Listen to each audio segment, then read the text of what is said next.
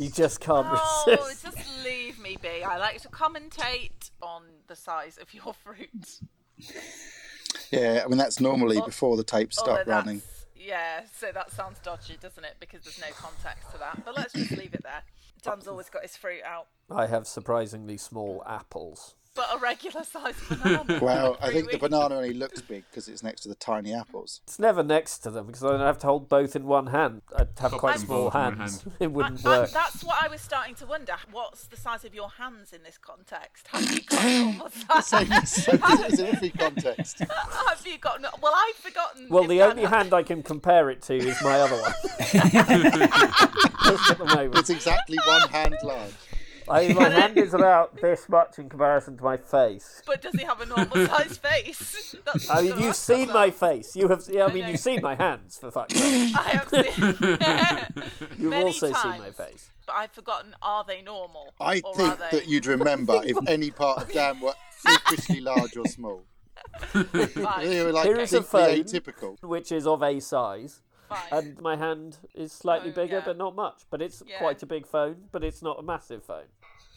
Have I mean, Get this is a kind coin. of. Have you got a this- coin? I haven't got 50p? any coins. No. This is 50p kind of would be segueing okay. quite nicely into the It theme is. of It's this sketch, by the way. astonishingly apt. Well, Here's a bunch of astonishingly. keys. That's more like it. But- I mean, the thing about phones and keys, that isn't a standardised size. Yeah, Yes, give me a if standing only there key. was a standardised system That is for a normal measurement. key. That's my hand. Okay, so your hand is a regular size, so the apples are small then. Smaller than average. Fine. I'm glad, I'd say they're we've- pretty fucking average. I'm glad But, we've come you to know, this they're conclusion. average for smaller apples. Well, that means that they're small. They are average for the sort of apple I buy. Yeah, but you buy those apples. I do buy those So you apples, buy yes. the apples that are smaller than the average apple. Boo boo. Yes, but that's, I mean... I just don't understand the problem. I don't think there is a problem. I think it's weird that No. Laura's obsessed with it, and weird that you won't admit it. Yes, I admit they are smaller than a Golden Delicious. There, I've said it. Oh. They're probably equivalent to a Cox. They're also less golden. They're probably more delicious. Yeah. Golden Delicious are I not don't that know nice, where are they they, stand. really? Don't know where No. they stand in comparison to a Pippin. Is that another apple? I'm really running out of apples. Granny Smith's. Pippin. I don't Pippin is know. definitely a little apple, isn't it? But they are bigger, however, than crab apples. Did I tell you the Hindu crab story? Speaking of crabs. No. No. I'm sure You I remember call if you crabs had. I must have told you this story before. I don't I went remember. on a hen do to Blackpool, and I was sitting next to the bride's aunt, and she told me a story.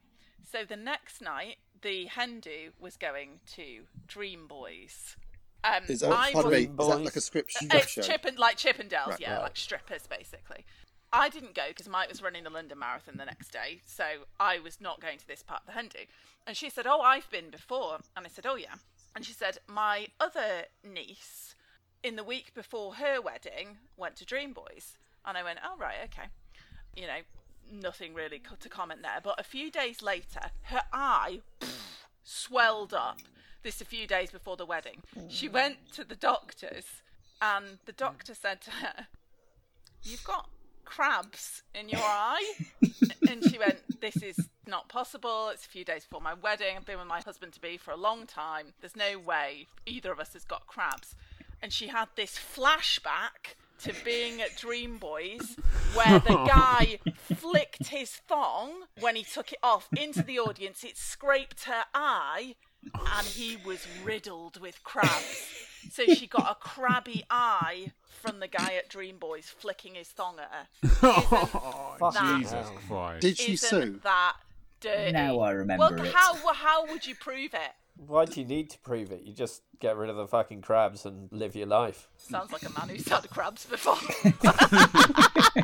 If you had that many crabs, would that not itch a lot? Yeah, would you'd it not probably be quite scra- distracting doing But- your but- perky biceps? If your balls are itching. Just incorporate that into the dance. Yeah.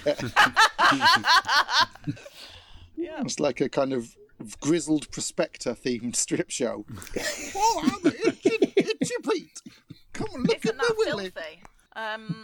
We are almost 8 minutes into this recording and we That's haven't right. spoken about Haven't done the sketch yet. 1,000 sketches in 1,000 days. Day 198. Sketch 346. Samples.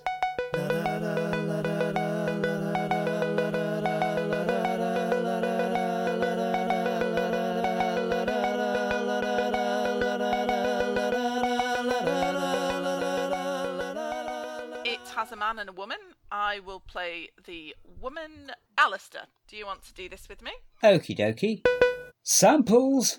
Get your free samples here. Ah, madam, would you like some free moisturiser samples? What brand? Creme de Eternal Youth Luxury, madam. A rich, rejuvenating lotion that will transform your skin from drawn and grey to Dorian grey. Hey, my skin's not drawn and grey. No, but just say, and it's free. And it's a soothing and satisfying balm that will transform your skin from pitted grand to Peter Pan. Sorry, that one doesn't really work. I don't know.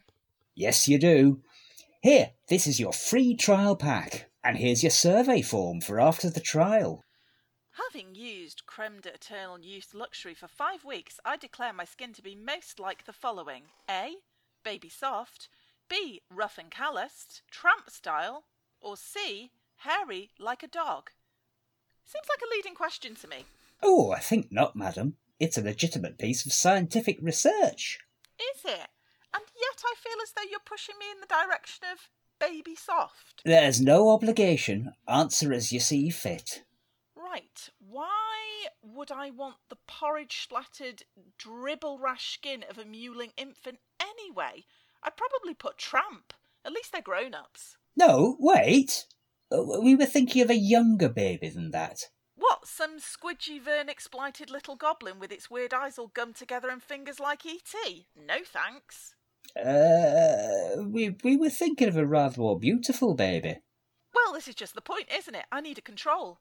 With Creme de Eternal Youth Luxury, you've got control, madam. No, a scientific control. In order to compare myself with the right kind of baby, I'll need a baby to carry around with me, or one available to stroke intermittently, at the very least. I'm not sure we've got one. You can make one.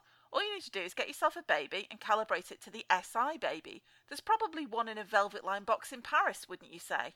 I'm not sure I would. Yeah, you know, the little room in Paris where they keep the metre and the kilogram and the concrete evidence of people leaving their doors unlocked in the 40s. Yeah.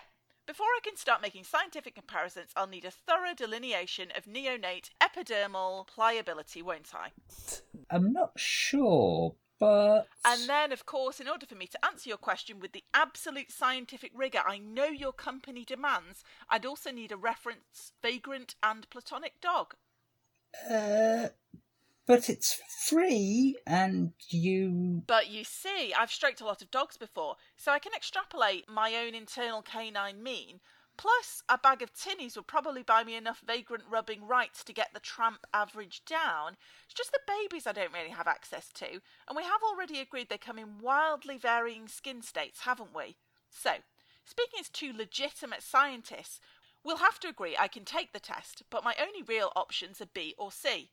Never mind, that's fine, isn't it? No, but you can't. Course I can, no obligation, you said. Draw up that contract.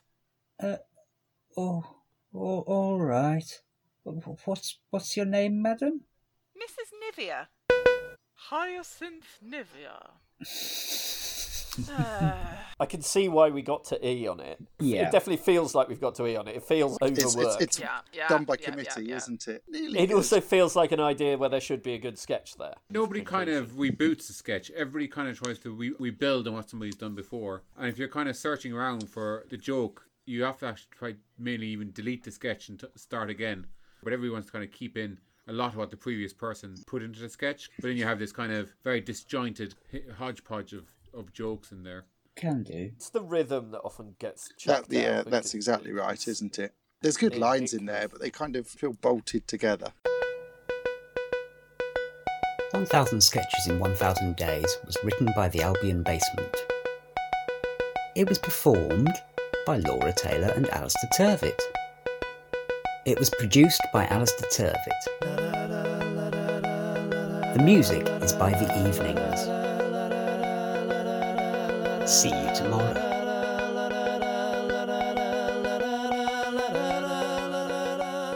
we were thinking of a younger baby than that. Baby. Baby. Baby.